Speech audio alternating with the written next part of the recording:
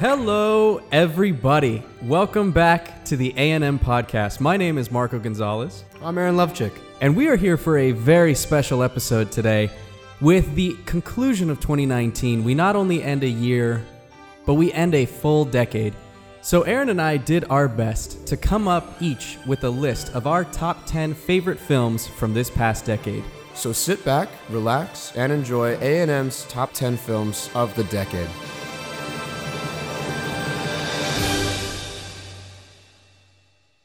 Now, a disclaimer that we have to put out there. This is a list of our top 10 favorite films, not the top 10 best films. I number one feel underqualified to just because by the nature of we haven't seen every movie this decade, so that's impossible to say, oh, we think these are all the best. I could very much watch a movie after this year that came out within this decade and be like, oh, well, this was the best one. But alas, time. So here we are. Here we are. We did our best. I don't know what to say. And so something else that we should mention, we do have a background guest with us here today, our good friend Tyler Armour. Tyler, say hello. Woo! Hi, everybody. Yes. Welcome, brother. So as we speak today, if you hear laughter or something in the background, that's Tyler. So the lists that we came up with, we actually have 3 sections today. We're going to do a rapid fire round of just movies that are excellent, but didn't quite make it into like the honorable mentions or the actual top 10 list itself, but they're still excellent, and I'd feel bad if we didn't talk about them at all, because it kind of just gives a general sense of, what we liked throughout the decade. And then after that rapid fire, we'll go into the honorable mentions, which are the movies that we also think are excellent but didn't quite make the top 10. And then, of course, after the honorable mentions comes the list from 10 to 1. So the way we're going to do that is, for the rapid fire, we're going to be switching off. Aaron is going to be starting out with his films that he thinks should be included in just his rapid fire, and then I'm going to do mine. And then when we move on to the honorable mentions, it's going to be the same. Once we get into the actual lists, we're going to be switching off. So Aaron is going to do his number 10, and then I will do my number 10. Then he'll do his number 9. So on and so forth. so on and so forth. Yep. Exactly. So yeah. All right, brilliant. I think let's just jump right into it. Yeah, without further ado, let's get into the rapid fire round. Okay. So, my rapid fire. First of all, I just want to say, wow, what a decade. Because, damn, this was hard. Just looking at lists and looking at what things we missed and whatnot, and well as just the sheer number of things that come out within a given year, let alone 10. Nuts. Yeah. But anyway, I'm going to try to do this rapid fire chronologically, so just kind of starting from 2010, working my way. I did to the 19. exact same Smart. thing. Okay. Yeah. Big brain. Yeah. Big Hey. brain. Look at that chemistry. Big brain energy. Look at that chemistry there we between go. teammates. Galaxy brain. Okay. So, here we go. I've got Scott Pilgrim versus the World, Saw that one coming. Harry Potter and the Deathly Hallows Part 2, Drive, Moonrise Kingdom, Skyfall, Pitch Perfect. It made it. You're welcome, Martha. Yeah. I know. Django Unchained. Yes. This Is the End. It Follows. The Wolf of Wall Street. Pacific Rim. Ex Machina. Sicario. Moana. 3 Billboards Outside Ebbing, Missouri. Oh. Yeah, huh? Oh. Shin Godzilla, which is neither of the American movies. It's actually the only Japanese Godzilla movie to come out this decade. The Favorite, Roma, Once Upon a Time in Hollywood, and The Lighthouse. Okay. Pretty good, huh? All right. That is pretty damn good. All right. Here we go with mine. I'm ready. True Grit. Oh, I haven't seen that. You haven't seen it? No. Oh. Yeah, exactly. Oh, you got to see it. Harry Potter and the Deathly Hallows Part 2. Gotta remember, that's crazy that came out this decade. Came out this decade. That's nuts. Yeah. Part 1 came out in 2009. 2011. Oh, yeah. Part 2 was 2011. Yeah. Yeah. Wow. All right. But anyways, yeah. So Harry Potter. Zero Dark 30. Yeah. Oh, I forgot one. Yeah. What was the one that I reacted to? 3 Billboards. I forgot about that one too. Yeah. All right. So Zero Dark 30. Dark Knight Rises. The Avengers. Pitch Perfect. Let's go. Prisoners. Inside Llewyn Davis. Dawn of the Planet of the Apes. Ooh. Yeah, Dawn of the Planet of the Apes. The second one. I got you. Birdman. Mm. Fury. Yeah. Straight Outta Compton. Oh, I forgot to put out. Yeah, Dude, man. how did I forget that? Yeah. Damn it. I would have expected that one. I'm slipping. I'm telling you, man, this list was hard to put together. It was really hard. That's a clear cut. Okay, might as well, I agree. I gotta remedy that. Okay, that movie's fantastic. Right? Yeah. Okay, so then here's another thing we should mention. Aaron and I, while we've been planning this podcast, we have not shared any of these lists with each other. Yeah, I forgot to say that. Yeah. Yeah, so we're gonna have duplicates, that's for sure. Yeah, we made a point to keep it pretty private. Yeah, so this is all gonna be news to us too. So it's gonna be exciting. But anyways, Straight Outta Compton, Ex Machina, Captain America: Civil War, Logan, The Greatest Showman, and Ready Player One. Okay. Solid. Absolutely solid. I Good list. agree with your you list as reminded well. me of many things that I am ashamed that I have forgotten, and I know that I have done the same for you. Yours too. Yeah. Okay, so moving right along, we're just going to honorable mentions, right? Honorable mentions. Not quite top 10 material, but definitely top 20 or however many, right? Something like that, yeah. Something like that. Just didn't quite make the cut. I want to say like all of these movies, like if we're still like going off the arbitrary scale, like I call it, all of these movies are like 9s and above. Oh, 100%. For the most part. Yeah. Okay. So number one of my honorable mentions is the Lego movie. This movie, That's a good this one. movie will forever hold the title for the biggest surprise that I ever got out of a movie. I thought this movie was going to suck, and I thought I was going to hate it because I was a huge Lego kid. That's all I did was play with Bionicles for 12 years straight. Same. I still do. Yeah. But yeah, no, I was huge on Legos. I was like, what do you mean they're going to make a movie out of this? This is going to be terrible. I don't know who Chris Pratt is. Who are these people? This movie is one of my favorite things ever. It is one of the funniest movies. It's so clever. Yeah. Love it. Okay. All right. Good one. Yeah. Moving on. The next honorable mention is the entire John Wick trilogy. What an astonishing hit this simple little movie turned out to be. Wait. This is in your honorable mentions, yeah. not your top 10. No. It was tough. This is tough. The thing is, if I was going to put one in the top 10, it would have been Parabellum Chapter 3, because I think Chapter 3 is the best one. It is the best one. But if I just wanted to like kind of condense them all together and just put them as an honorable mention, because number one, they're not done yet. Number two, my top 10 was really tough. Yeah. Oh my God. So this list was but hard, I would dude. be I would be remiss without mentioning John Wick, right? It's completely rebirthed American action. It's clean, it's clear, it's comprehensive, and they're going to keep them coming. It's perfect. I love you, Keanu Reeves. Next up, the other side of the Hollywood action coin, the Mission Impossible series. Possibly the greatest subversion of the sequel effect of all time. Oh. How do they keep getting better, Marco? I genuinely don't get it. Starting with Ghost Protocol, because Mission Impossible 3 is really good, but starting with Ghost Protocol, I think in 2011, and then Rogue Nation in 2015, and then Fallout in 2018. Dude, they're getting really, really good. Holy shit. I didn't include any Mission Impossibles on my list, and keep topping themselves. I regret it. Yeah. They keep topping or at themselves. least Fallout, at least. Fallout's nuts. fucking incredible. Yeah. But even like rewatch Rogue Nation when he's climbing the Burj Khalifa and the dust storm and all that. Oh, and then Rogue Nation is the one with Ghost Protocol is the one with the Burj Khalifa. Rogue Nation is the one where he's like the opening scene is him climbing the plane and it flies into No. Christopher McQuarrie is quickly putting together, he's the director, he's quickly putting together a resume that ought to be like placing him on one of the list of the greatest action set piece directors ever. And he's going to be directing the next two movies too. So needless to say, they're in safe hands. Just wonderful what they've done with that. Yeah. Next up on the honorable mentions, not a movie, Christopher Nolan. just the name should speak for itself, but let's do a quick rundown, shall we? So he kicks off the year with Inception. Yep. I'm going to get to that in a bit. Then concludes the trilogy of The Dark Knight with The Dark Knight Rises. Then he pumps out Interstellar.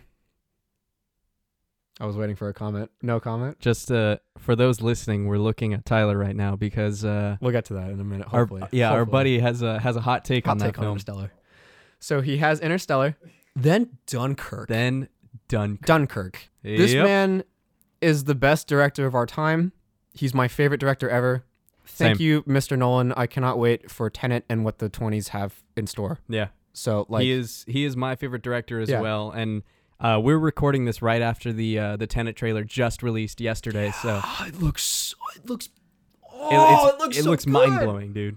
It looks The amazing. reverse car? Yeah. Dude. Oh my god, dude. Oh, I'm ready. I'm not ready, but I'm ready. Okay, moving on. Sorry. Moving on. For these next few, I tried to do just something that was kind of genre and what I thought was the best of a genre that didn't quite make it to my top 10. So, for horror, I've gone with Hereditary. The scariest and most disturbing movie I have ever seen. I will never forget how I felt. This thing made me take breaks from watching it. It's one of the rare few times that I've ever had to give myself like a pause from watching a movie just from how uncomfortable I was. It's an unholy performance by the lead actress Toni Collette, and I believe that the director Ari Aster's name will become synonymous with horror itself should he continue to make movies like this. I think it's a total masterpiece, and it's funny because I know you're reeling right now, and I know you don't like it. I don't like that movie. All right, well, that's fair. We're not going to get into like that movie. We're not going to get into why you're wrong, but okay. Next up on the honorable mentions, Into the Spider-Verse. It is the best. It is the best animated film of the decade. It is groundbreaking in its visual style. The whole thing is built like a comic book. They animate separate elements in completely different ways. They give different characters their own style of animation, and it all flows seamlessly. It's absolutely brilliant. And as someone personally who's pretty tired of origin stories, this one felt good. Yep. Couldn't have said it any better myself. Thank you, Spider-Verse. Can't wait for the next one. Next up is the science fiction genre, Blade Runner 2049. I think it's one of the best sequels of all time, possibly the best looking movie of the decade. I know Roger Deakins was behind the cinematography for it. The best word I can use for it is it's hypnotic. You are kind of put in a trance while you're watching this movie. Love it. I'm just going to leave it at that because I know you haven't seen it, so I don't want to go too long on that one. Thank you. Next up, Baby Driver. Best editing of the decade. Yes. Followed closely by Dunkirk. I know Dunkirk won the Oscar for editing, but I know you and I both thought that it deserved to go to Baby Driver. Well, it's tough. It's tough. The more, and I'm actually gonna get into this. Good. Funny enough that we're bringing it up now. Good. The more that I've thought about it, I think Dunkirk. Okay. Yeah, I think Dunkirk was above it. Yeah. I still think Baby Driver. But that's all I'm gonna say about that. Watch Baby Driver. Holy shit. Get your blood pumping. I remember you and I walked out of the theater at like 1 in the morning when we went to see it. Yeah. It was 1 in the morning. I was and sweating. we were both Full like, sweat. do they have another showtime right now? Like, cause I want to go see it again. Yeah, that was fun. That's a great movie. If you can get like a home theater system, that's the best possible way to watch Baby Driver because I didn't come back to theaters. But like, damn, get some speakers. Yo. Yeah. That's a yo movie. Okay, so to end out my honorable mentions is I thought it was fitting with something else that should have just stopped. Toy Story 3. Oh. Give a shout out to Toy Story 3 all right, because all man, right. what a finale to that perfect little trilogy. And that is yeah. all that Trilogy. We're just gonna leave it as a trilogy. Trilogy. Yep. And then because it just should have stopped there. Trilogy. So thank you, Toy Story 3. You made me cry. And so Toy Story 3. So that ends my honorable mentions. That's it. Sweet. That was a great list, my friend. Thank you. Well done. Thank well you. done. We do have some duplicates. I will say, so No doubt. I anticipate that some of my honorable mentions are going to be on your top 10 and vice versa. Yes, So that is correct. So you did yours like a top honorable mentions, I'm assuming, right? Oh, that wasn't ranked. Oh, No. it wasn't? Okay, No, cool. no. Neither is mine. If it was ranked, Christopher Nolan would have been the last one. I just wanted to do Toy Story 3 last. That was my only planning. Okay. Yeah. All right, because mine isn't ranked either. I actually did the same as I did for Rapid Fire. It's in order of release. Oh, that's smart. I didn't think about that. Go on. So my first one is also Inception. Hey. Yeah, you brought up Nolan, and so All right. I singled it out with Inception. So Okay. you already spoke a little bit about it. It's groundbreaking. Yeah. It's incredible. It's mind blowing. And I remember when this was roughly around the time when I was getting into filmmaking and I was really starting to be interested in it. And I remember watching it thinking, I want to make a movie like that someday. Yeah. And so to me, that's a film that really stood out, and I just love it. It's fantastic. All right, next up. You're going to be happy that it's on a list. You're not going to be happy that it's not on my top 10. Go on. The Raid. Oh. Oh. Okay. The Raid is on my honorable mentions. That is truly one of the best action films of all time. It's flawless. When Rama does anything in that movie. Yo, the hands? Exactly. The hand spins? Oh Yo. my God. Yeah, no, hey, I'll be talking about that later. You already know. I know. You Oh, already I know. Yeah. All right, so that's The Raid. Great picks. Next is Les Miserables. Interesting. Mhm. Okay. Wow. I think it's mainly because I'm a musical theater person. You're also a Hugh Jackman person. I was literally about to say I'm a huge Hugh Jackman fan. To be fair, me too. And I think that's probably one of, if not his best performance. It's so fucking good. Everyone does a great job in that film, and the whole film itself is phenomenal, but really Hugh Jackman shines in that. Yeah, I respect that. All right, cool. Next, we're going to take another look over here at our buddy Tyler. Oh, is it time? Don't say it. It's time. Don't say it. No. 2014's Interstellar. No, boo. Boo. Do you want to just say your piece? Sorry, what? I was going to say, do you want to tell a quick recap of what happened when you guys went to go see it? Okay, so we went to go see Interstellar. We actually did back-to-backs. We did Fury first, and then Better movie. we saw Fury first this is all the way back in 2014, like December. We saw Fury first, and everyone was like, "Oh yeah, that was awesome, whatever." But we all expected, that to just be the appetizer for Interstellar, because we knew, it's our boy Nolan, whatever. So it was me, Tyler, and our other buddy Will. We all went to go see Interstellar in IMAX, and we were all quiet, obviously, throughout the whole movie. But when we were walking out, me and Will were pretty much on the same page of, holy shit, that blew our mind. The visuals, the score, the performances, just kind of all of it. And Tyler walks out saying, that was a boring, horrendous piece of shit. And me and Will just kind of looked at each other like, what? Did we never exciting, never intelligent. Did all three of us watch the same movie? It wasn't good. No, but I liked it. to this day, this is the hottest take you've ever had, and it's my favorite take of yours because I just cannot find the grounds on which you stand. It's just none of it excited me I in get, any way or form. I didn't think it was shocking. There are visually, I didn't think it was shockingly written. Oh my god. There are some cringy ass lines. I will give you that. It was very, very blasé. There are some and I dumb thought ass the lines. biggest twist in the movie that everyone, from what I saw from the fallout, I thought it was very, very obvious it was fucking coming. All right. I didn't see a lot of that movie as exciting whatsoever. All right. Let's just continue. Moving on. Interstellar's on my honorable mentions. Yeah. say whatever you'd like to say about Interstellar. Go on, please. I'm good. Oh, that's it. You know what? Fair. I don't think we need to justify our take of thinking Interstellar is fantastic. Fair enough. All right. So moving on. I am joining you, and I am listing John Wick's 1 through 3 as my next honorable mention. You've already spoken enough about it. The American response to the raid. It's awesome. Yep. I mean, John Wick 3, that's the only one that I've seen in theaters. Yo. And that was one of the best. You're going to see one. Yeah, that was probably one of the best movie-going experiences I've had. Yeah. That was, oh my God, dude. More on the way. More on the way. My next one, The Big Short. Great pick. You remember The Big Short, I should have right? put that in honorable. It's a great pick. Yeah. Right, thank you. I love The Big Short. I think a lot of that has to do with, one, the way that the way that the story is told. I think it's such a phenomenal style. Mm-hmm. But then also the editing. I've met the editor. His name is Hank Corwin, and he is just such a unique guy, and his style is so different. Yeah. And it's so smooth, but also it has incredible pacing. And so I love the movie. I think it's fantastic. Yeah. Next one. You are definitely going to see this one coming. Sicario. I knew it. Yep. I half expected it to make the 10, but all right, go on. It almost did. Yeah. I love Sicario. I mean, just brutal storytelling. It's a great movie. it's so good, dude. It's so good. I love it. The highway scene, bro.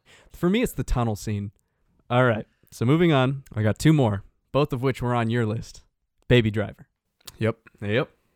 Not more needs to be said because you already talked about it. Nope. I love that movie. Watch Baby Driver. My last one, Spider-Man Into the Spider-Verse. Woo!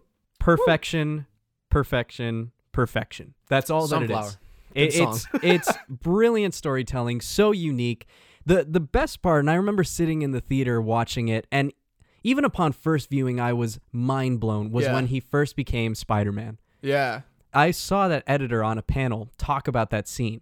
It started as a linear chronological scene where he went to Aunt May's house, did the whole exchange with her, and then he did the building thing. It was not working. And then he made it what it is. Thank you for creative decisions. It's brilliant. So it makes my honorable mentions. It would make my top 10. if these top 10 were not what so they were. hard to make as it was. Yeah, no, this is extremely difficult. Yeah, exactly.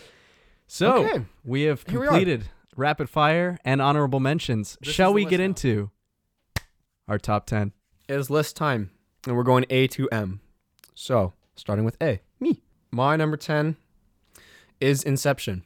So, make no mistake, I believe that this is the best Nolan film. And I say that because I think The Dark Knight isn't the most Nolan movie, Okay.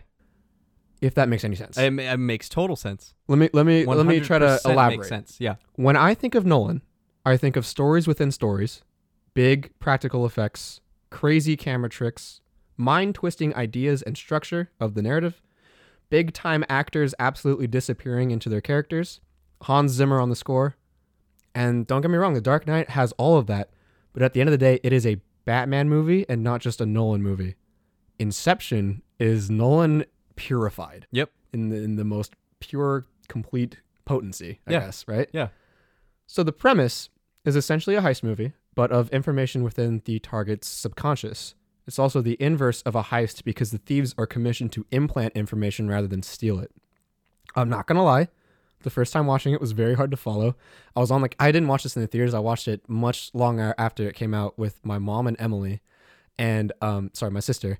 Both of them couldn't stand it because they were just like, yo, I hate this. What the hell's going on? And I myself was like, no, this is good. I don't know what's happening either, but I promise you it's good because I could see like how it was put together, right? Yeah, I was yeah. like, oh, this is amazing. I don't know what's happening.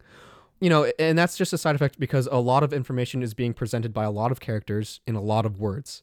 And honestly, that makes the Ellen Page's character all the more important because she's learning about it at the same time the audience is. So that's a very good way to do that and go about getting information conveyed. And once you get a second viewing under your belt, it's actually a lot easier to follow. And then you can see how it's actually presented very, very well.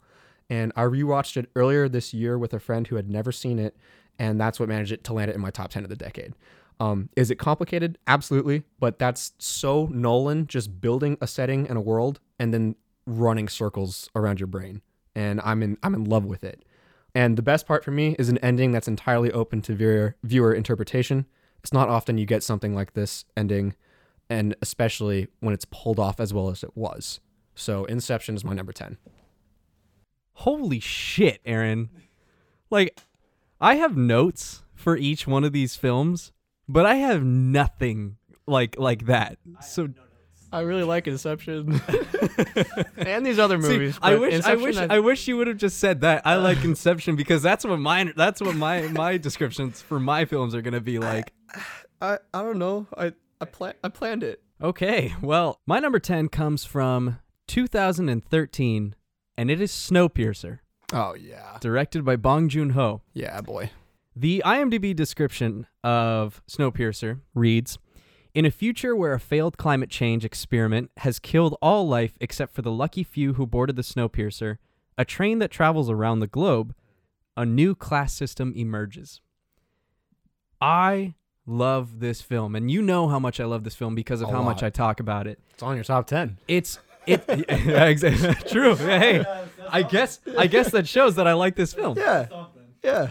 But no, this is just a brilliantly structured story that describes and shows class struggle.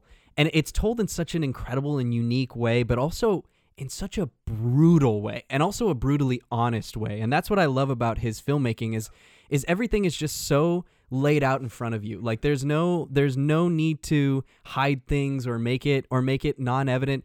It's right there. It's right there in front of you. This is how it is. And I think it's just brilliantly told. Like, this movie's fucking insane. Yeah. Like, it doesn't care. It has no censor. It goes off, man. Yeah. It's so good. And also, Chris Evans, that man's a Hell of fucking an actor. beast. Hell of an actor. That man is a beast. Yeah. And his character is so complicated, but it's weird because it's a hidden complication. Yeah. Like, you think he is just this perfect man, but no, as any good protagonist yeah. must have, Absolutely. he has his flaws and he has his conflicts, and the reveal of those flaws and conflicts, it's incredible. Yeah.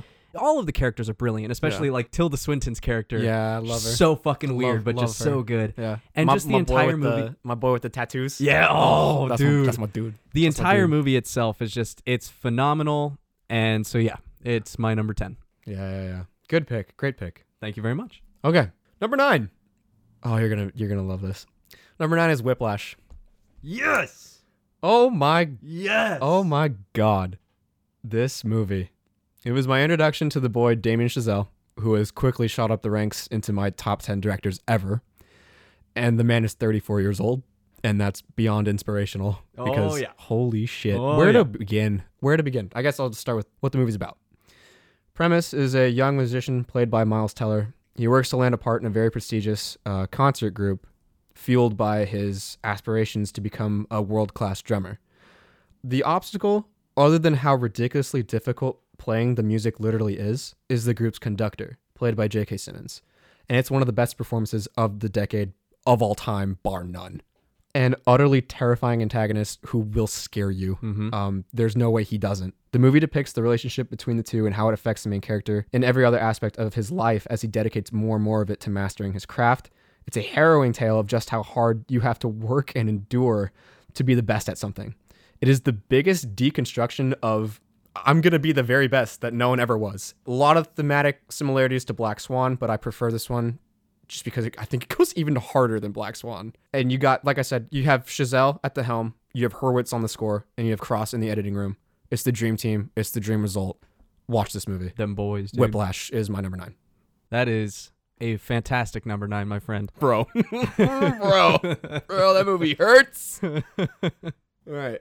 So moving on to my number 9. My number 9 is actually one that I watched this week. Oh boy. In an effort to catch up with some of the films that we missed this decade, I watched a few, and one of them made the list. It is 2014's The Wolf of Wall Street. Hey. God Your boy Scorsese. damn, man. I have missed out on that movie for 5 years, and I hate that fact. It's always been on my list of things that I need to watch, but now that I've finally seen it, that's probably one of the biggest ones where it's like, that was well worth it. That was incredible. The plot description on IMDb reads, based on the true story of Jordan Belfort, from his rise to a wealthy stockbroker, living the high life, to his fall involving crime, corruption, and the federal government. I think this film is overall brilliant. Yeah. The storytelling is incredible. The story itself is it's nuts. It's mind-blowing that this is a true story, or at least a story Most based of on it. true events, Yeah. you know? Yeah. And man, I think all that needs to be said, Leonardo DiCaprio. Yeah. It's his best role. It's funny because before having seen this, like I was like, oh, Revenant like totally deserved it for this. Oh no, he totally deserved it for The Wolf of Wall He fucking Street. sells it. He should have won. That is by far his best performance. Yeah. It was I would say so. flawless. Yeah. Flawless. That man. He had me convinced. I mean, as he does with every role, he had me convinced that he was Jordan Belfort. Yeah. He's fantastic. Martin Scorsese is obviously one of the true greats of filmmaking, and you can see his style is so evident in this film. I mean, I don't really think there's much to be said about it. Everyone knows that this film is fantastic, so definitely watch Your it. boy John Barenthal's in it. John, Oh, yeah. when he He's a popped big out, I man. was like, "There's Big my boy. boy!" I didn't know he was in it. Yeah, no. I did not know. I knew was that. in it. I was glad because I had known that you hadn't seen it. So Yeah. I was like, oh, well, John Barenthal's like my favorite character in the Yeah, movie. So I had not known he was in it. he's awesome. But yeah, He's the one that sells on the pen. John He Barenthal's is. John Yeah, Barenthal's the one yeah. that gets it. Yeah. so yeah, that is The Wolf of Wall Street Brilliant. at my number 9. Brilliant. All right, number 8.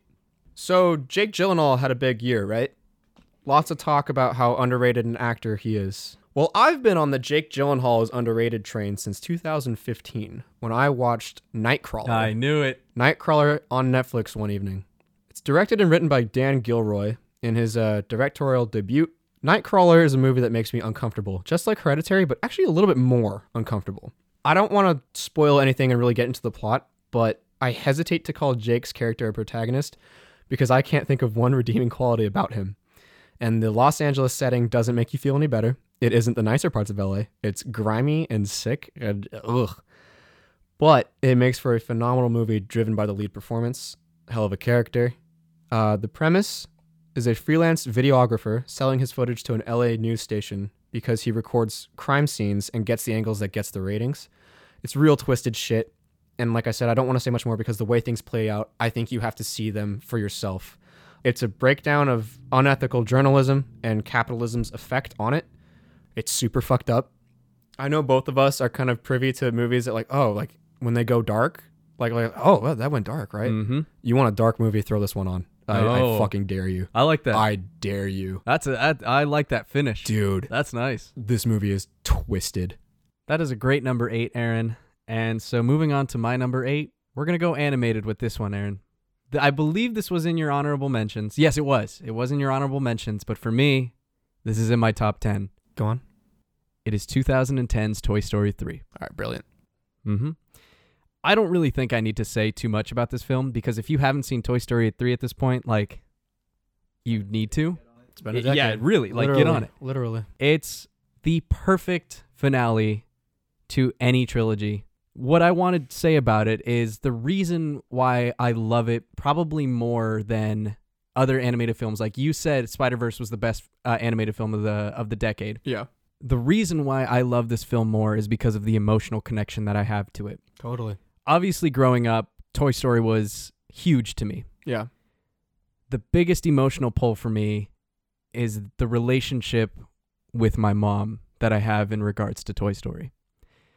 Growing up, that was the biggest thing and my favorite thing between she and I. And so I remember when Toy Story 3 was announced, we were really excited. There are certain movies that I watch with certain family members of mine, and the Toy Story films are the ones that I watch with my mom.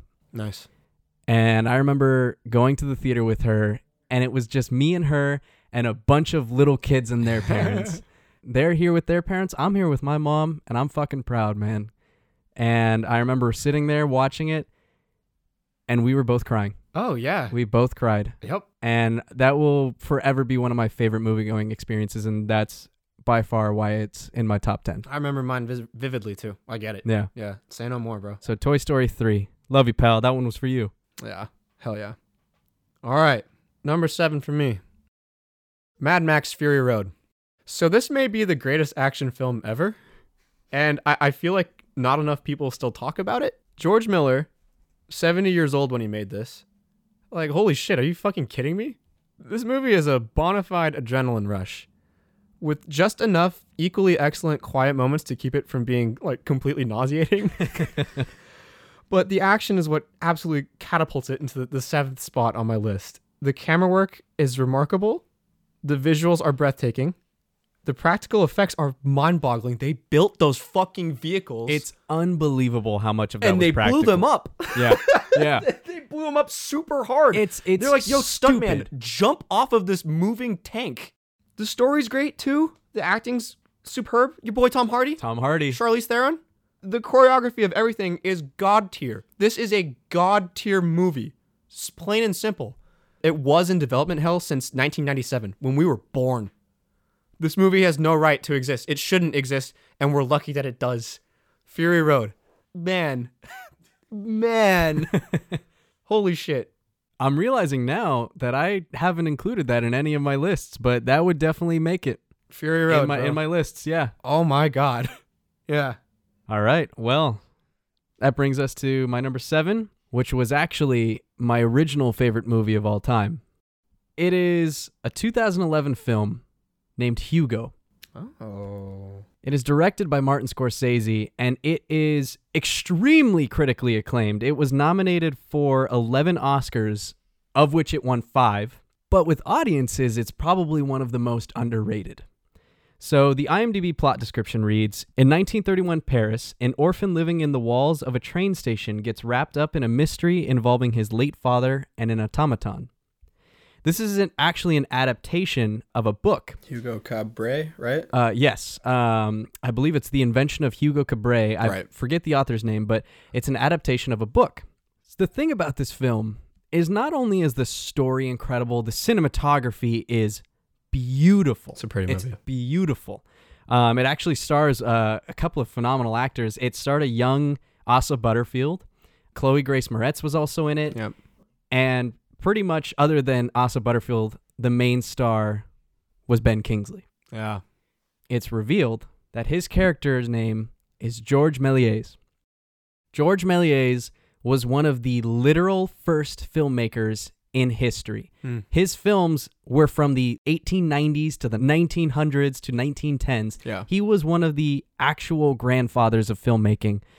His films are iconic, especially the 1902 film, over 100 years old, A Trip to the Moon. Yep. He's actually a special effects like Godfather. He's a pioneer, which yeah. For Pioneer. way back when, it's incredible the stuff that he was able to do. The thing is, Hugo is essentially one massive tribute to this filmmaker, and it's incredible. In one of the last scenes of the film, Georges Méliès is giving a speech, and he just very calmly raises his arms, and to the audience he says, "Come and dream with me." And it's quite beautiful the next moment. I don't want to say it because it's visually stunning, but it leads into the tribute to Georges Méliès. The thing is it's those few words, "Come and dream with me." I watched this when I first really started getting into film, and as a young person who is wanting to get into this industry, it was honestly quite beautiful, and it was inspiring because I see this, like, it's a depiction, but I see this legendary filmmaker just say, "Come and dream with me." Getting into the film industry is my dream. So seeing that, it was beautiful. And it was one of my original favorite films of all time. But now it is my number 7 on my top 10 list of the decade. Heartwarming. I love it. Yeah, that kind of came out right around 2011. First started to get to know you, and what, we're 13 at the time or something like that? yeah. Jeez. Yeah, that's... Damn. Yeah, man. Influential. The influence. This decade's been a long fucking decade. You know been what's a funny? long You know what's decade. funny is I've seen that movie and I don't remember a lot about it particularly, but I do remember that tribute at the end. It's gorgeous. It's just a perfect montage and compilation and tribute to this, like I said, grandfather of filmmaking. Right on. Okay. My number 6. So if Fury Road is the king of large-scale action films, then we have to give an equivalent crown to action films with smaller scope. I ask you, Marco, Tyler, how does a single, several story building work for scope? The Raid is the reason we have John Wick. The Raid is the reason action doesn't suck anymore, because it gave Americans and Hollywood an ideal to strive towards. This movie and its sequel, that's right, it's The Raid and The Raid 2 at number 6. I'm going to include the sequel because I like the sequel more than the first one. Hot take. I knew you would do that. Both of these movies should serve as a template to all future aspiring action filmmakers because, god damn it, it is perfect. It was a direct influence on John Wick. It was directly influential on the Marvel Cinematic Universe, and it influenced Star Wars too. J.J. Abrams brought in the actors of The Raid. They're in The Force Awakens, and he criminally underused them. These are a pair of Indonesian films, directed by a Welshman, Gareth Evans. And in terms of premise, the first movie is that a SWAT team conducts a raid on a building run by a drug lord. The story doesn't really matter. It's still a good story, but it doesn't matter. The centerpiece is the fighting. There's no bullshit. There's no cutting back and forth. It's just crisp, clean, and clear martial arts. Full credit to Iko Uwais and the stunt team. Just a masterclass performance all around in terms of choreography. And then the second movie, The Raid 2, it takes the first movie and does exactly what a sequel should do and builds a world around it. And I absolutely love it. And the story in the second movie has a lot more going on and several actually really good acting performances. Like, I really love the actor that plays the main villain. It does what every sequel should do. It's even what John Wick 2 does, is build the world around this really simple thing. And I wish we could get a third one. But at the end of the day, it's all about the fighting. Each character has their own fighting style, and it's awesome to see the moves fleshed out. Like, I could see this series as a video game. It could be a fighting game. You just pick a character. They all have their own movesets. It's sick. It's some dumb anime nonsense going on in this universe, but I eat it up every time. It's so cool. And Rama is one of my... Like, Iko Uwais is the modern day... He's not the same famous, but he's the modern day Jackie Chan right now. Yeah. He's the only young martial artist action star that I can think of that has even a close to a claim on the title, right? Yeah, definitely. So, yeah. I think next Jackie Chan should just be enough to get people to watch these. I know, like, there's a language barrier, but trust me, cares? who cares? Yeah, who cares? Watch it. It's a gorgeous movie. Movies. Sorry. It's Raid and Raid 2. Brilliant. My number 6 is a little bit different. Not necessarily because it is kind of an action film, Okay. but it's more of a drama. Okay. It is Christopher Nolan's Dunkirk. Hey. As long as it's not Interstellar. Christopher Nolan's Dunkirk. The IMDb plot description reads, Allied soldiers from Belgium, the British Empire, and France are surrounded by the German army and evacuated during a fierce battle in World War II. What that description does not tell you is that the film actually has 3 stories. It tells the story of the men on the beach. It tells the story of a small group of people on boats going to rescue those people on the beach. And it also tells the story of Tom Hardy as a pilot trying to protect those on the beach.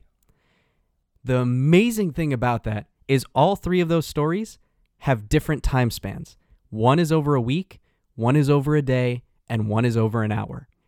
And the way that this is all edited together, remember we were talking earlier and you said, we agreed that Baby Driver was the better one? Yeah. The more that I thought about Dunkirk and the more that I realized this has, like I said, 3 stories that take place over 3 different time frames. It's mind-blowing how fucking seamless and how beautiful it is. And so I asked myself, how do you accomplish something like that? And there are 2 answers. 1, be written by Christopher Nolan. Absolutely. And 2, be edited by Lee Smith. Yeah. Lee Smith has been Christopher Nolan's editor for the majority of his films, and his style and his pacing is perfect. Yeah. And that's exactly how it is in Dunkirk. And another thing about it, do you remember when we walked out of the theater? It was Yes, it I was do. pitch black Yes, I do. outside. We were walking out. Big we were in group the of middle us. of the parking lot. Yeah. A plane flew above us. And we all legitimately ducked. And stop. Yeah, like, oh, fuck.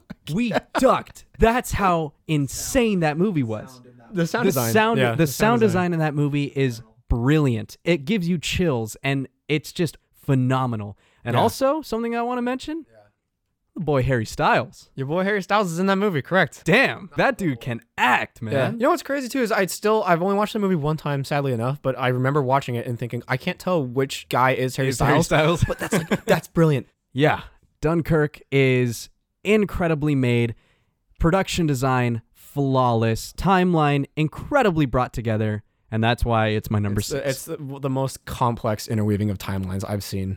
Nolan tops himself. He tops Memento. Exactly. In my mind with exactly. Dunkirk. Yeah. Yeah. I mean, I had it as an honorable mention. I knew it was going to be on your list, so I'm like, damn. Yeah. Dunkirk's- Especially as an editor, Dunkirk, I got to include that. Yeah. I think it was Mark that pointed out there's a Hans Zimmer has like the clock ticking the entire Yes. time in the background. The entire time until Yo. the entire time until They all Tom come Hardy together. turns off his engine. Isn't until they come together? They all come together, or There are 2 moments. It's I forget what the first one is, but it's also when Tom Hardy turns off the engine. brilliant. Yeah. And it's so perfect because it's just this moment of peace yeah. where he's just gliding because he's totally out of gas. Yeah, the And so ending, finally, yeah. after all this chaos, he just glides and it's silent. Oh, Dunkirk's shit. Dunkirk, man. So my number 5 is 2 movies. 2 movies that a lot of people would argue aren't even cinema. I would argue differently. Aaron, before you continue, if they're not considered cinema, does that mean that they are part of the Marvel Cinematic Universe? They are part of the Marvel Cinematic Universe. Then, Aaron, I think we can join forces They're your number 5 too? because it is also my number 5. That's Oh, funny. You guys yeah. are funny. Yeah. Well, Okay. you want to say what they are? We were talking about Marvel's Infinity War and Endgame. These 2, I mean, at least I had it planned not to say that much because we've talked about it a lot about the MCU in the past, and honestly, what more needs to be said. But this is something that never should have been possible, and to pull it off as well as the Russo brothers did is beyond words. For me, at least. Scorsese thinks differently, but it's a giant chessboard of characters that are all moving for the most part exactly how they needed to. And I think that what I love the most about Infinity War and Endgame, besides Thanos, is how clearly they learned from the missteps of all the Marvel movies before them. I'm thinking more so the broad general strokes that people will use as ways to say that the Marvel movies aren't good. These 2 don't suffer from the bland, colorless filter of early Marvel movies. These 2 don't have action that's hard to follow. These 2 don't try to entertain a meaningless and superficial villain. These movies don't have music you are going to forget. That's like the big 4, right? That like early Marvel and even mid Marvel, it's like, oh, they can't do anything. Their third acts are terrible. Well, this is the third act of the entire thing, and it's the best part by far. Thanos himself is a technical triumph. Like this big 10-foot purple guy you expect me to believe is real? Well, I did. And that's partially because of their special effects team. That's partially because Josh Brolin is brilliant. Mm-hmm. No, there are some videos out there that show the incredible achievement that is Thanos, because if you zoom in on his face, you can see every individual pore. You can see the wrinkles as he makes different facial expressions, which for a long time was not possible in any sort of visual effects standpoint. And now they have created something that looks so lifelike that a giant purple alien looks real. Yeah. It's phenomenal. Thanos is a feat. And also, in terms of cultural recognition, he's going to be in the same league of villains as Darth Vader. Kids are going to remember Thanos. Mm-hmm. And both of these movies, there's something that shouldn't exist, and yet they do. Can it be replicated? Probably not. Are they able to stand on their own as movies? No. But it would feel irresponsible to me, as I'm sure it would feel irresponsible to you, to not recognize the achievement that they are, even if it is all a cash grab. Everything is a cash grab at the end, so it might as well be worth the money. And Infinity War and Endgame, 100%. Well, it's funny that you mentioned culture, because another very important thing that needs to be brought up about these two films is that they have impacted our culture and our society in such a way that has not really been achieved in a very long time. Not since within early cinema. Star Wars. Yeah. Since the original Star Wars. Original. Growing up, you know what's funny is I had always wished that I had been able to experience what it was like to grow up in the original Star Wars era. Yeah. I think we got something better. We got some, yeah. And I feel just so Bigger. something bigger, Way and more in fleshed out. my opinion, better. Way more fleshed out. Not in terms of like movie quality, because the original trilogy is perfect. Yeah. But in terms of scale, and in terms of just like letting the story develop and yeah, stuff. exactly. And these two films just finish things off so beautifully in the Infinity Saga, because you get Infinity War and it tears you down, man. Like, I remember sitting in that theater like near tears, because I was like, everyone's dead. Yeah. Everyone's gone. And then you get Endgame. You said it perfectly. It shouldn't have been possible, but they did it. Yeah. When the portals start opening in Endgame. Spoilers. I don't. If you haven't seen Endgame, if you don't know. yeah. If you haven't seen Endgame, literally stop this podcast now. I don't care. Go watch it right now. Yeah. When the portals opened, I remember just feeling pure speechlessness. I spent the next 35 minutes just crying, but with a smile on my face. I kid you not, dude. Every time I watch that portal scene again, I still cry. Yeah, no, it's powerful. The amount of impact that it has had on us, like I said, as a society and as a culture, it's massive. And so, like you said, we got the best of it too. Yeah, growing up, just the right age. Exactly. We just happen to be at the right age. Exactly. When all of this really hits us the most. And so I think it's not only brilliant quality wise, but in terms of just bringing us all together, it really has a huge impact. And I'm very grateful that we grew up in this era. Yeah. All right, number 4 for me. I'm upset because I can't talk about this movie in the capacity that I want to. It's Creed. I knew it. Yeah. I know you haven't seen Creed. Yep. Tyler, have you seen Creed? No, I have not. I need to. Yeah, you need to.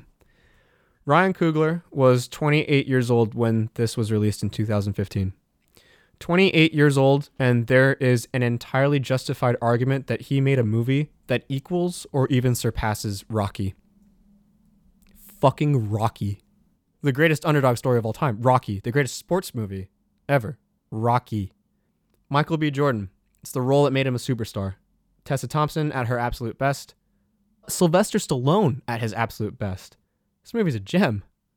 It pairs the heart of a Rocky story with the technical advancements of modern filmmaking under the direction of Ryan Coogler. You get the best of both worlds. You have Ludwig Göransson, who takes the original iconic Bill Conti Rocky score and makes it his own. The interweavings of the musical layers is enough to make you cry, especially if you're as nostalgic for Rocky as I am. Marco, I know you know this, but I can't get through Rocky and I can't get through this movie without a box of tissues nearby. I can't do it. It's not possible. The premise is that Apollo Creed's bastard son, he looks to prove himself worthy of his namesake. And that's all I can say. Usually it's correct to worry about spin-offs tarnishing the goodwill of what came before, but it is not the case here. It couldn't be further from the truth. Marco, there is a scene towards the end of this movie that made me feel something I had never felt to such a high extent in a movie theater before, and I will always remember that theater experience. The ending of Creed, and if you've seen Creed, you know what I'm talking about, in the ring. Oh, man. There's a moment. Like, it's an 11 out of 10. Like, Jesus. Creed is fantastic. Watch Creed. Number 4, for me, is the only one on this list from this year. Okay. Yeah, go on. Do it to him. My number 4 is Bong Joon-ho's Parasite. Yep. It is by far the best film of 2019. Like, Not even close. We said that this was a list of our favorites. This is my number 4 favorite of the decade, but it is, in my opinion, the best film of 2019. Yeah. It is flawless. So in case you don't know what Parasite is about, the IMDb plot description reads, all unemployed, a family takes peculiar interest in the wealthy and glamorous Parks as they integrate themselves into their lives and get entangled in an unexpected incident. This film is brilliant. So it actually is another example of Bong Joon-ho telling a story about class struggle. Yep. And this one is told in an even more incredible and even more unique way than Snowpiercer. Yeah. The more that I think about this film and the more that I think of how it works for the story that it is, it's mind-blowing and it's pure genius. Yeah. The characters are all incredibly well thought out, and the chemistry between the actors is phenomenal. You would be convinced that they are a family. It's all just amazing. And what I love about this film is that there's one big debate about it that I've seen kind of circulating online and also in discussions that I've had with people about the film. And it's a question. Why is the film called Parasite? Rhetorical question. It's a rhetorical question, but it actually leads to a better rhetorical question. Who is the actual parasite? Would it be the lower class or would it be the upper class? Yeah. There's no clear answer within the film itself. Nope.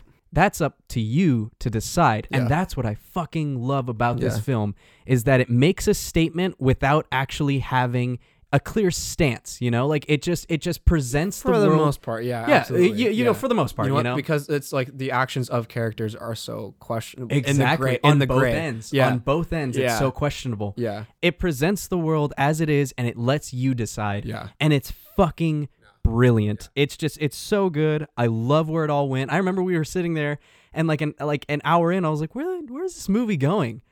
And when it went where it went, places. oh my God. It's brilliant, brilliant, brilliant, and that's why it's my number 4. So Parasite's my number 3. Oh. So Parasite's my Yeah. number 3. This movie has layers. You know what's insane is it has layers, and I feel like I would be very curious as to actual people living in South Korea's opinions on the movie. I haven't done much reading or looking up since watching it, but I think that would add another entire layer that I'm not privy to at all. Interesting. You know what Yeah. I mean? No, I do Yeah. know what you mean. Even just from what I could gather, this movie is so layered, it's not even funny. I want to hold off kind of talking about it too much because you said your piece and I agree with everything you just said. And obviously it's going to be on our list for the best of 2019. Mm-hmm. But just to be concise, I think this movie's perfect. I think it's 10 out of 10. It's so simple, but it stands out in its execution. And I think Bong Joon-ho should win every award under the fucking sun for this. I agree. Same goes for the actors. Classism sucks. That's my number 3. Nice and short. I don't need to say anything more than you already did. So we're good. Yeah, that's Parasite is my number 3. I mean, just the way that everything is so connected. The tiniest things that you would not expect to be connected, they metaphors, matter. The visual metaphors on hand. I remember I pointed one out to you that we'll get to when we do the review. But goddamn for it. sure. All right, you're number 3. My number 3 is your number 9. Oh. It is Whiplash. Oh, okay. Not only is, I mean, you've already spoken a lot about it, so I won't say too much, but not only is this film just brilliant, but it's also the film that inspired me to be an editor. And so it definitely has a very, very hard emotional hit on me. It genuinely was the film that has brought me on the path that I'm on now. And so that's why it's ranked so high on top of its already brilliant story. Yeah. It's phenomenal. And here's the way that I've actually heard of J.K. Simmons' character being described as. Or I should say, being compared to. Bryan Cranston's Walter White. There are some similarities. You see what I mean? Because in some Well, moments... it's the intensity. It's the intensity, but then also it's the juxtaposition of his two personalities, because it's like on one end when he's alone or whatever, like, you know, he could be a nice guy, you know, like very supportive and very encouraging. But then on the other, when you get him in his element, you're fucked. It's unbelievable, and the performance is incredible. The editing is what makes this film. Yeah. Perfect pacing all around. It's a subjective film, so when Andrew is in control of the situation and he's comfortable, you know, it's smooth, it's not super cutty, but when he feels like he's out of it, oh man, it just goes. It moves. Yeah. The pacing is brilliant. It's all just phenomenal. The cinematography is great, and this was the film that really put Chazelle on the map, and he's only grown since. And so, for many, many reasons, Whiplash is my number 3. Dope. Love it. Okay. Top 2. Denis Villeneuve. Hell of a decade. Prisoners, Enemy, Sicario, Arrival, and Blade Runner 2049. Along with Chazelle, this man has very much earned his way into my top 10 directors ever. And my number 2, Arrival. So far for me, that is his Mona Lisa. The premise is that extraterrestrial life arrives on Earth, and a linguist, played by Amy Adams, is enlisted by the army to attempt communication with the alien life forms. It is one of the most invested movie-going experiences I've ever had. Myself and the friends that were with me, we were expecting a decent to a good movie because we just kind of heard good things. We were not expecting this. I remember we literally walked out and went, okay, holy shit, that wasn't a movie, that was a film. That was like capital letters. That was a film. That was something special. It's a movie that made me feel something. And it's special because I think it's so isolated in its existence. There isn't anything else like it, and there won't ever be a sequel. It just kind of stands alone, even among Villeneuve's resume. Like I said, to me, that makes it all the more special. It's grown up, mature science fiction that actually has something to say.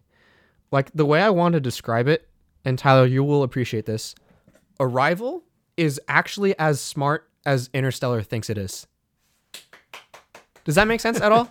I think that makes sense. Yeah, That's why I don't know if you've seen Arrival, Tyler, but no, I haven't. okay. But my big qualm with Interstellar is that it thinks it's way smarter than it exactly. is. Yeah. Exactly. I want to say that Arrival is every bit as smart as Interstellar claims it is. Arrival is heady, but it's worth provoking thoughts. Okay. It's my favorite ever Amy Adams performance, that's tough to even call it that, right? Because Amy Adams clinically robbed the Oscars. It's criminal she didn't win for this one, but she seems to be cursed. There's a piece of music used for this film, not originally from the film, but it was used in the film. Max Richter's On the Nature of Daylight.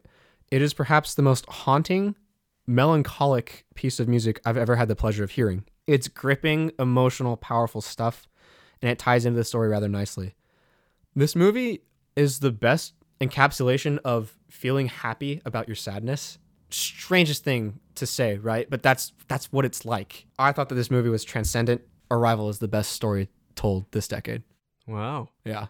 That is high praise, my And friend. I can't say why because it's kind of spoilers. Yeah, so yeah. like there's a reason, and once you watch the movie, you will understand. Yeah, high praise, my friend. Yeah. Nice. Yeah. All right. Well, I think I've actually got to keep you talking because I know that my number 2 Oh, okay. is your number 1. Yeah, it is. So I'm going to let you announce that one, my friend. So, Aaron Lovechick. My number 1, as much as I love Arrival, there is a movie I have to put above it. Damien Chazelle, you madman. Tom Cross, you madman. Justin Hurwitz, you maestro. La La Land is my favorite movie of this decade.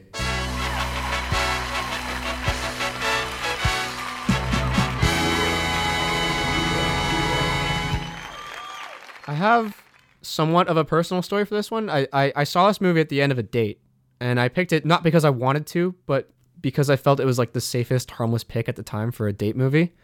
It seemed like a date movie, right? A romantic comedy. And I didn't know Chazelle because at the time I hadn't seen Whiplash. Much to my shock, because Jesus Christ, how do you fucking make a movie like Whiplash and then follow it up with La La Land? Mhm. It doesn't make No, it doesn't. any sense. No, it and does then not. First Man after, right? Yeah. Yeah, he's 3 for 3. Anyways, you know how when you see a movie on a date, you tend not to pay attention. You just kind of talk more in the theater and react more because you're doing it together, Yeah. right? Well, I reacted, but it was just for me. I must have looked absolutely ridiculous in the theater that day because I could not believe what I was experiencing. I felt the happiest and the saddest I have ever been within 2 hours. Yep. So after the movie, we went back to my car, and I asked if we could just sit for a minute because I wasn't ready to drive just yet. And I have to thank her because she let me talk uninterrupted for the next 10 minutes, just gushing about how much I loved what we just saw. Yeah. And about how special I knew it was. I don't talk about it much, but I have a big soft spot for musicals. Big soft spot for musicals. And a Disney childhood will do that to you. Mm-hmm. And a sister who's actively involved in musical theater will also do that to you. Yeah. La La Land is a love letter to the Hollywood musicals of old. The film is literally old Hollywood meets new Hollywood. And that being said, the music in this movie is perfect. I know people complain about the singing. I don't give a fuck. I think that's a dumb, petty take. And the movie's And that's perfect. not what it's about. The movie's perfect the way it is. The quality of singing is not what it's about. It's about the think it's such a story and it's stupid about take. the characters. I hate that take. Anyways, Mandy Moore choreographed the dancing. She did? She did. Are you serious? Yep. If you don't like it, then you don't like Mandy Moore, so you're wrong. Oh my God, I did not know that. That's crazy. Yep. What's more is it was shot on real film. The colors are everywhere. There's long takes. There's some one takes. I laughed. I was crushed. I'm emotionally scarred by a piano piece. Mm-hmm. La La Land to me is one of the most genuine roller coaster rides one can find. I forged an emotional attachment to it that I cannot articulate proper, and I'm frustrated to not come up with perfectly fitting words. This movie is so hyper competently crafted and executed that I'm left astonished by the end result. As every aspect comes together, there's no way I can't look at it as anything other than a magnum opus. I genuinely don't know how Chazelle is going to top himself, but he still has his whole career ahead of him. I'm just so excited by the potential of this man and his team. He's got demonstrable artistic merit in a world where the true auteur directors like Nolan are few and far between. I know we were talking about this the other day. I think that Chazelle is on that level. Nolan obviously being the more experienced and still my number one by bullet, but Chazelle, yo, he's coming. In short, La La Land gave me the most feels out of the decade, and that makes it my number one. To make an analogy, if the feels were boxed up as a Christmas present and the packaging was crafted by none other than the most elite North Pole elves, being directed by Santa himself. Because my word, does it deliver. La La Land's my number one. That's perfect. I think that's the best way that it can be summed up. I'll add a couple things because I need to, because La La Land is very special to me as well. I remember when I first saw the trailer, and it was so simple. All you saw was the incredible, beautiful cinematography, and you hear the piano music. Yeah. And that was all I needed to know that this movie was going to be special. It's a simple story about two people that fall in love while trying to maneuver their Follow way their through their dreams. careers in LA. Yeah. In a glorified version of LA. Mm-hmm. This film is the king of production design. Yeah. Perfection all around on that level in terms of the sets, the costumes. It was all spectacular. And like you said, Aaron, the music. Musical numbers, man. The music. Dude. It's gorgeous. Every single song has something to say, has something that it just makes you feel a certain way, and it's all brilliant. Yeah. Mia and Sebastian's theme, never have I felt more heartbroken from a single piece of music. It's gorgeous. Yeah. All of it. Everything about this film is incredible. And like you said, Chazelle's coming. No, he's coming. Yeah, like I said, I don't know how he tops himself, but man, he's gonna die trying. Yeah, the man's 34. Jesus. He's so young, Jesus, that's OP. dude. All right, here we go. Now, La La Land would be my number one if it wasn't for the fact that my favorite movie of all time is 2010's The Social Network.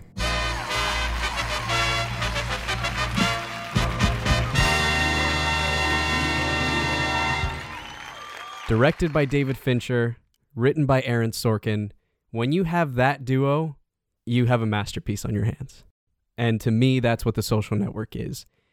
It is truly one of the greatest films of this decade, like not just from my perspective, but overall. The thing about this movie is when it was first announced, it was labeled as the Facebook movie. It was labeled as, oh, it's the movie that's just going to, talk about how Facebook was made. That was my thought. It's more than just that. It's more about the destruction of a friendship. It's more about the destruction of a friendship and the creation of Mark Zuckerberg. Yeah. To me, the movie is perfection because it's ahead of its time. The Social Network isn't, like I said, just about Facebook. It's about Mark Zuckerberg and what he created, and in doing so, what he changed about the world. It shows how social environments change with time. Before the technology era, it was totally different. Then when technology was introduced, it was changed. And almost in a way, when Facebook was introduced, it was changed again. Mm-hmm. Not only does it show how the social environments change, but it shows how the people change with them. Mm. And Mark was the pioneer for that, both for the good and for the bad. Yeah. And that's the brilliance of this film, is that the way his character is written and portrayed, it shows that. And it's almost like a foreshadowing to what he would become. Because, he's not just the inventor of Facebook. He is someone that has created a totally different culture, like I said, both for the bad and for the good. Yeah. It's amazing that this film, like I said, was almost ahead of its time in its portrayal of Mark. There's an excerpt from Variety magazine written by Owen Gleiberman that I really love. It reads, "It's one of those perfect films that you can watch again and again and again. It hurdles, fascinates, scintillates, and resonates. Every moment is nimbly entertaining and essential. Tapping into the late of Facebook's creation, this David Fincher, Aaron Sorkin masterpiece touches the inner story of our time, how the new mode of connecting to others via the internet was invented by people. Like the visionary geek Mark Zuckerberg, played with the magnetic fast break chill by Jesse Eisenberg, it was invented by people who had serious problems connecting in any other way. So they invented a brave new world by syncing it to the spirit of their own detachment. The Social Network is bracing and funny, tragic and exhilarating, told with the kind of effortless high-wire panache that makes you believe in the power of movies." It just goes to show how well Aaron Sorkin wrote this and how he created... He's a madman. These characters are based on real people, and yet he made them different in the perfect sort of way. Here's the way that it should just be described is actually described by someone at Esquire. His name is Chris Nashawati. It's one sentence. "It's a chilling portrait of a ruthless young egomaniac who somehow managed to connect the world and end up as the loneliest man in the world." Huh. That's pretty fucking brilliant. That's pretty good. And so while that's connected to the story of The Social Network, it's the way that it is told and just the brilliance of Aaron Sorkin's writing, the elegance and just rich style of David Fincher. Yeah. It's just all so brilliant. And so The Social Network is my favorite movie of all time. Yeah. It's beautiful. The score is incredible. I mean, it's fucking phenomenal all around. Trent What's Reznor from Nine Inch Nails. Trent Reznor. Strangely enough, that's insane. Yeah. All around, it's just phenomenal. And that is why it is not only my favorite film of the decade, but my favorite film of all time. I purposely left it off my honorable mentions just because I knew it was your favorite, but it belongs there. It might as well be my number 11. To me, the draw of The Social Network is obviously because it's such an intriguing concept to begin with. The average person would probably want to know how the most popular website kind of ever right now, I think, came to be. Mm-hmm. But what I think is the brilliance of the movie itself is you could watch The Social Network in isolation from the actual real world, and it is the most fascinating movie. Yeah. It's so well crafted. Oh, yeah. Yeah. It's my favorite Jesse Eisenberg, my favorite Andrew Garfield by far. Mine as well. That scene where he confronts him, fucking fuck you flip-flops, dude. Oh. No, that movie's OP. That movie is ridiculous. everyone in that film, I think those are their Army best Hammer. performances. Oh Army my- Hammer. yeah. Fucking Justin Timberlake, dude. I'm That 6'5", man plays- 220, and there's two of me. That's the best line ever. That's such a Sorkin line, too. I'm 6'5", 220, there's two of me. God, I love it. It's I love so fucking good, right? Oh, yeah. Yeah. And that's the thing is that I prefer to just kind of shut out the real world context of it because just isolated as a story itself. You're right. You don't have to worry Yeah. about it. Like, this is its own characters. No, I'm glad you said that. That is a very, very good point. It's like even removed from the reality of Facebook and this did actually happen. Even if this were just a made up story, fuck, Yeah, man, it's like so that's good. an incredible It's story. so good. That is Yeah. incredible. Yeah. Yeah. All right, that's it. That's the list. Those are the lists. Lots of really good movies. Wow. Lots of them didn't make it. Lots of them did. It has been a fucking incredible decade. Yes, it has. I can only hope that the next one is even better. We'll see We'll see. as we still get more and more Star Wars movies Well, pumped hey, out. we're and starting out with we're starting off right with we're starting Rise out of with a fucking Skywalker. banger with Tenet, man. Oh yeah, Tenet. Yeah. Yeah, that's true.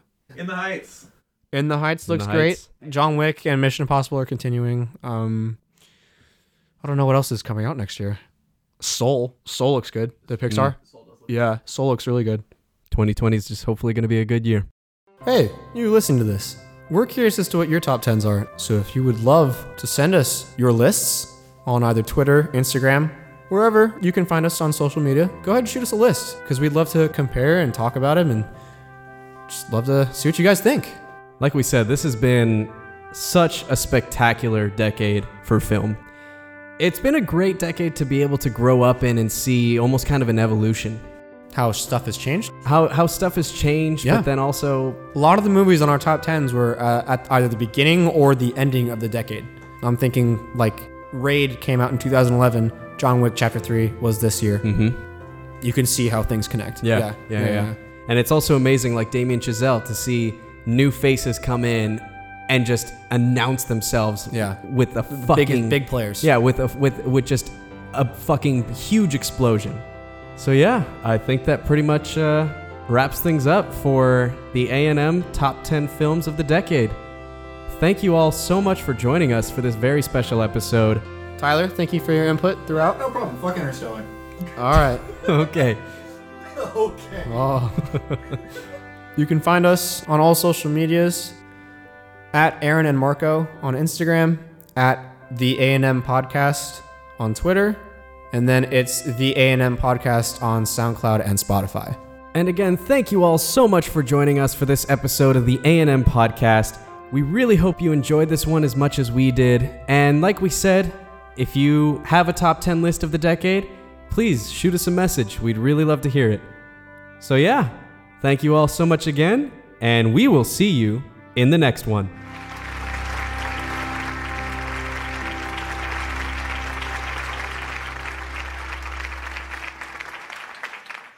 The best? No. Okay. So the best thing of the decade was the Red Nose Day Game of Thrones Coldplay musical.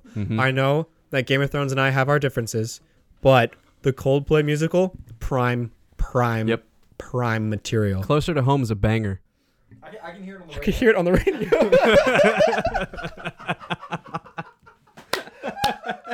I still can't get over the picture of Cersei on the piano. Could you lend me a hand? 'Cause I've only got one. I miss my fingers. You miss your son. Oh my god. Around the world, my heart had to roam. Now I'm looking for something a little closer to home. Pum, pum, pum, closer to home. Closer to home.